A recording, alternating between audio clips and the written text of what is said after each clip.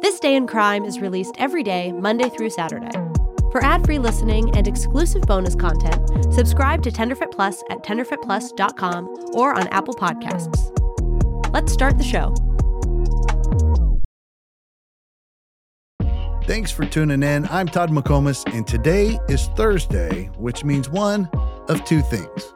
You only have one day left before you can enjoy a weekend full of running your kids to all the cool, fun things they have going on, or before you get to party your kid-free ass off. Either way, you're here now. So let's get you up on all of today's juicy crime news with Laura Benson. A Valentine's Day heist. Kansas City seeks answers. AI advocates for gun reform. Gangsters caught on video. Prank calling police officers. Monkey heads. And what the heck is BART surfing? All this and more coming up on This Day in Crime.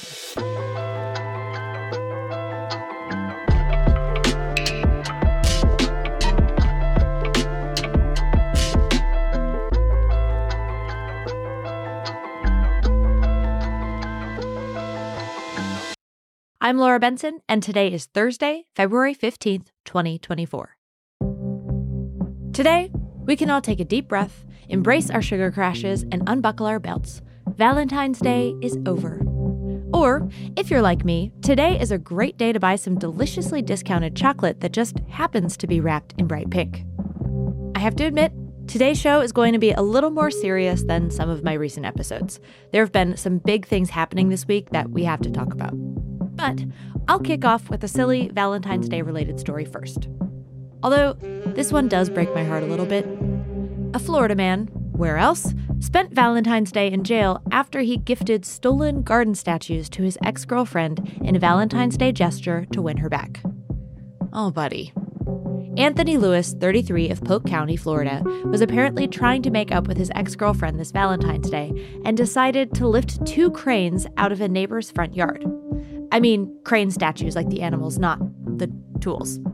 Anyway, the statues had a tremendous sentimental value for the woman they belonged to. They had been given to her from her now deceased husband before he passed away.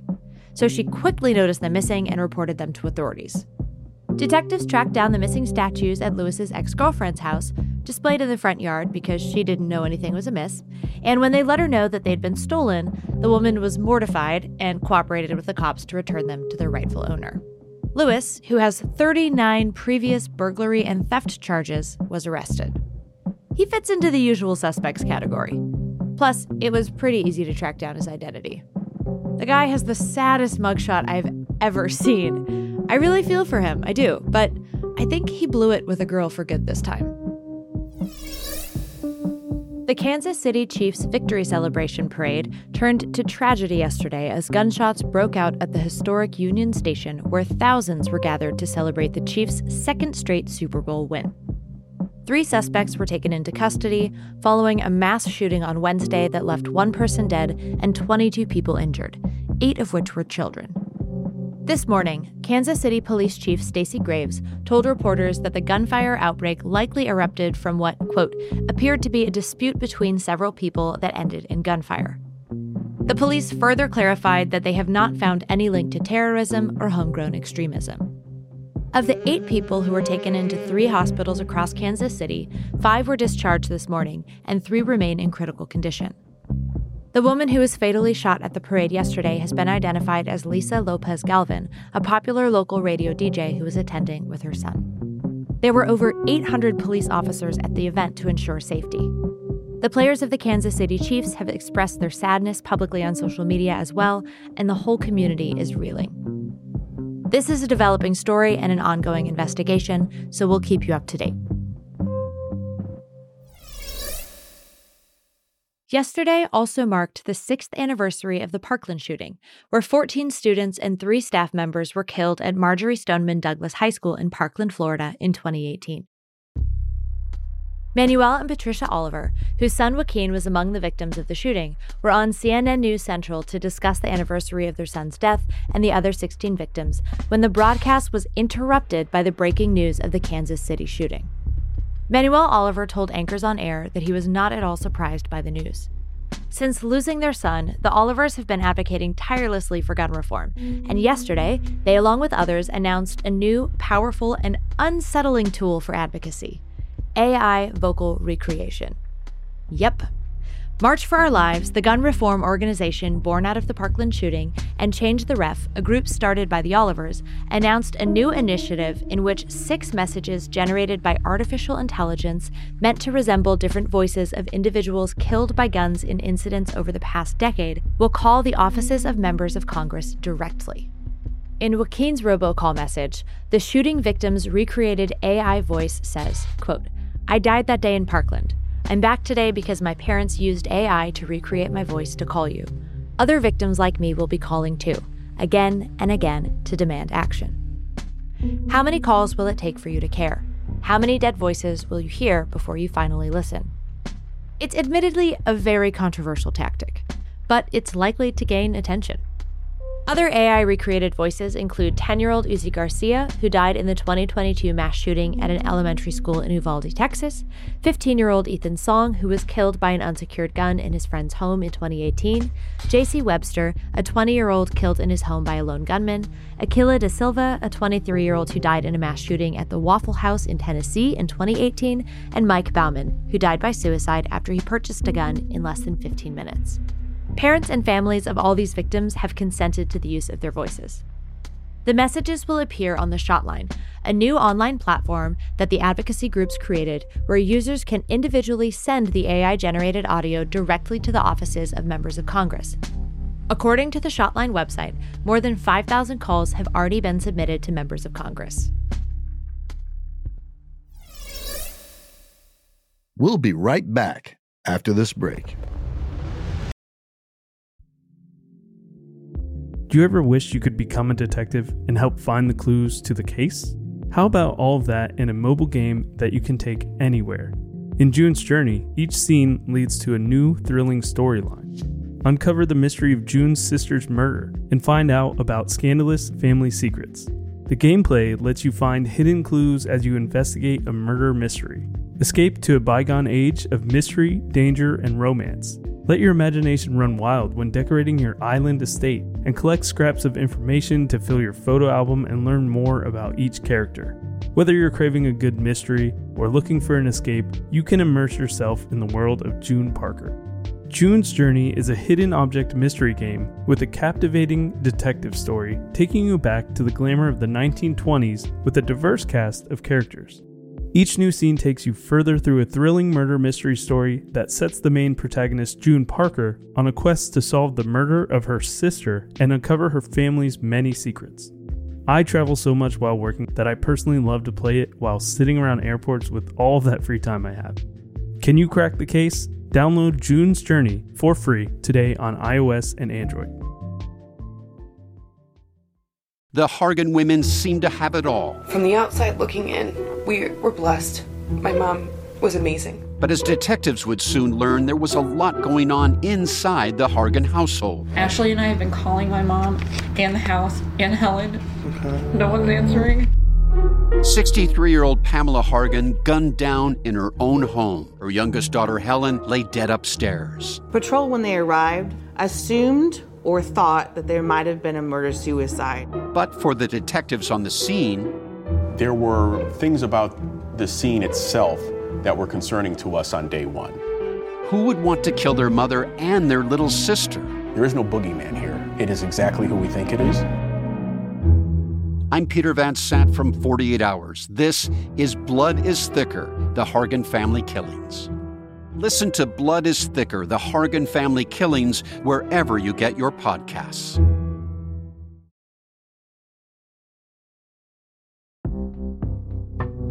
Now on to some news from the cold, cold north.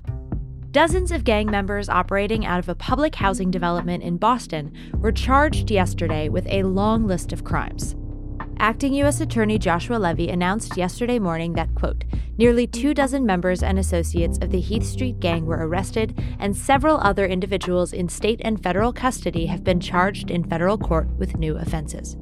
The charges against the more than 40 members of the Heath Street Gang include racketeering conspiracy, drug offenses, firearms offenses, organized retail theft, attempted murder, and recruiting juveniles. Charges also include unemployment and COVID-19 fraud, totaling more than $900,000. One defendant allegedly applied for unemployment assistance in 10 states and Guam. The gang also is accused of submitting over 20 fraudulent employment letters for a company called Married to the Mop, which is an amazing name for a company, and using the pandemic funds to buy over 100 guns, which they apparently openly bragged about on social media. Oh, and Levy said the suspects produced music videos and posted them on YouTube to promote themselves and denigrate rival gangs. Court documents allege that the videos bragged about carrying out murders and other crimes. You know, guys, YouTube can be seen by everyone, not just the people you want to make feel bad. And speaking of law enforcement, 3 sheriff's deputies have been arrested in South Carolina after officials say they made a series of hoax phone calls last week across 4 small towns reporting the location of dead bodies that, well, weren't really there. First Sergeant Justin Tyler Ricard, Sergeant Darian Rousseau, and Deputy Killian Laughlin, formerly of the Chesterfield County Sheriff's Office, that's right, they all lost their jobs, are now facing charges of misconduct in office, criminal conspiracy, and aggravated breach of peace after making 5 phone calls reporting a dead body either to local convenience stores or police departments directly on February 4th. Naturally, the calls all prompted responses from local law enforcement and first responders. Each of the men has since been bonded out of the Chesterfield County detention, and I'm so curious to know why in the heck these guys made these calls. According to the Chesterfield County Detention website, the conspiracy charge is a felony and carries up to a maximum of 5 years imprisonment. Gentlemen, was it really worth it?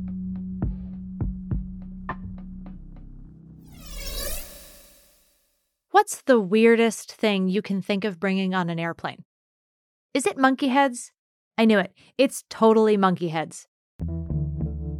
An airline passenger flying from Paris was arrested last week at Boston's Logan International Airport after illegally importing 4 mummified monkeys from the Democratic Republic of Congo. The arrest was made last Thursday when a U.S. Customs and Border Patrol canine named Buddy, spelled with an EY, sniffed out the monkeys in the traveler's luggage. The remains were minimally processed remains of wild animals, aka bushmeat, which is illegal in the U.S., due to the obvious risk of disease.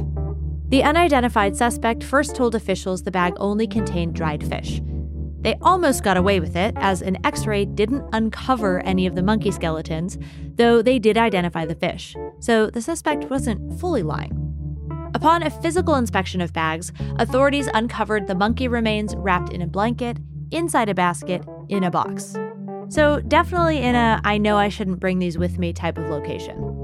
Customs officials immediately contacted the U.S. Centers for Disease Control and Prevention and were told to either destroy the bags and the monkeys or send them back to Paris, which would be a little rude. Now on to more news from the world of public transit. 2 teenagers in the San Francisco Bay Area have died in the past 2 weeks in the name of one of the worst new social media trends. And as their poor moms grieve, they also want to raise awareness and get it stopped. Have you heard of BART surfing? Quick translation, BART stands for Bay Area Rapid Transit. It's basically the subway or metro system for the greater San Francisco Bay Area. So BART surfing is a new trend where folks, mostly teenage boys, climb up on top of trains in transit and film themselves riding them, like in an action movie. The thing is, movies have million-dollar budgets and entire safety crews for stunts. Oh, and they're never actually really on moving trains. The real stunts are incredibly dangerous. Social media accounts like @BARTactivities celebrate the behavior, reposting videos and comments usually going wild in a supportive way. So it's easy to see why attention-seeking teens would be egged on. Marina Barron's 19-year-old son, Daniel Barron, who is a very skilled climber, died on January 29th after climbing out of a train and falling onto the tracks. On Sunday of this week, a 15-year-old died only half a mile away on the same line after falling off the roof of another BART train. This boy's mother hasn't identified herself publicly, and she wants to, at least for now, keep him anonymous as well. The 15-year-old had an Instagram account that featured videos of him standing on top of San Francisco skyscrapers, riding on top of buses, doing stunts in tunnels, and riding on BART trains. His death on Sunday was at least the third time he had BART surfed. Both of these boys' mothers want to sound the alarm to the public, to let others know about the dangers of BART surfing, and are asking transit authorities to make it more difficult to access the roofs of the trains. Marina Barron shared that she herself had seen how easy it was to open the doors between trains and squeeze onto the roof. I'm joining the chorus of mothers here. Teenage boys, I know many of you think that you're invincible, but you're not. Don't do it. Social media glory fades, and it's not worth it. BART, please fix your trains. Well, there you have it. As promised, today's show was quite an emotional roller coaster.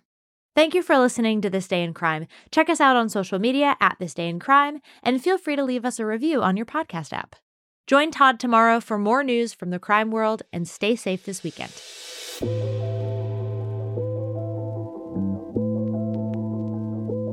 This Day in Crime is a production of Tenderfoot TV in partnership with Odyssey, produced in association with Burning Mountain Productions. Sources for today's episode and full credits can be found in the show notes, and you can follow us on social media at This Day in Crime. We're back at it tomorrow. Thanks for listening.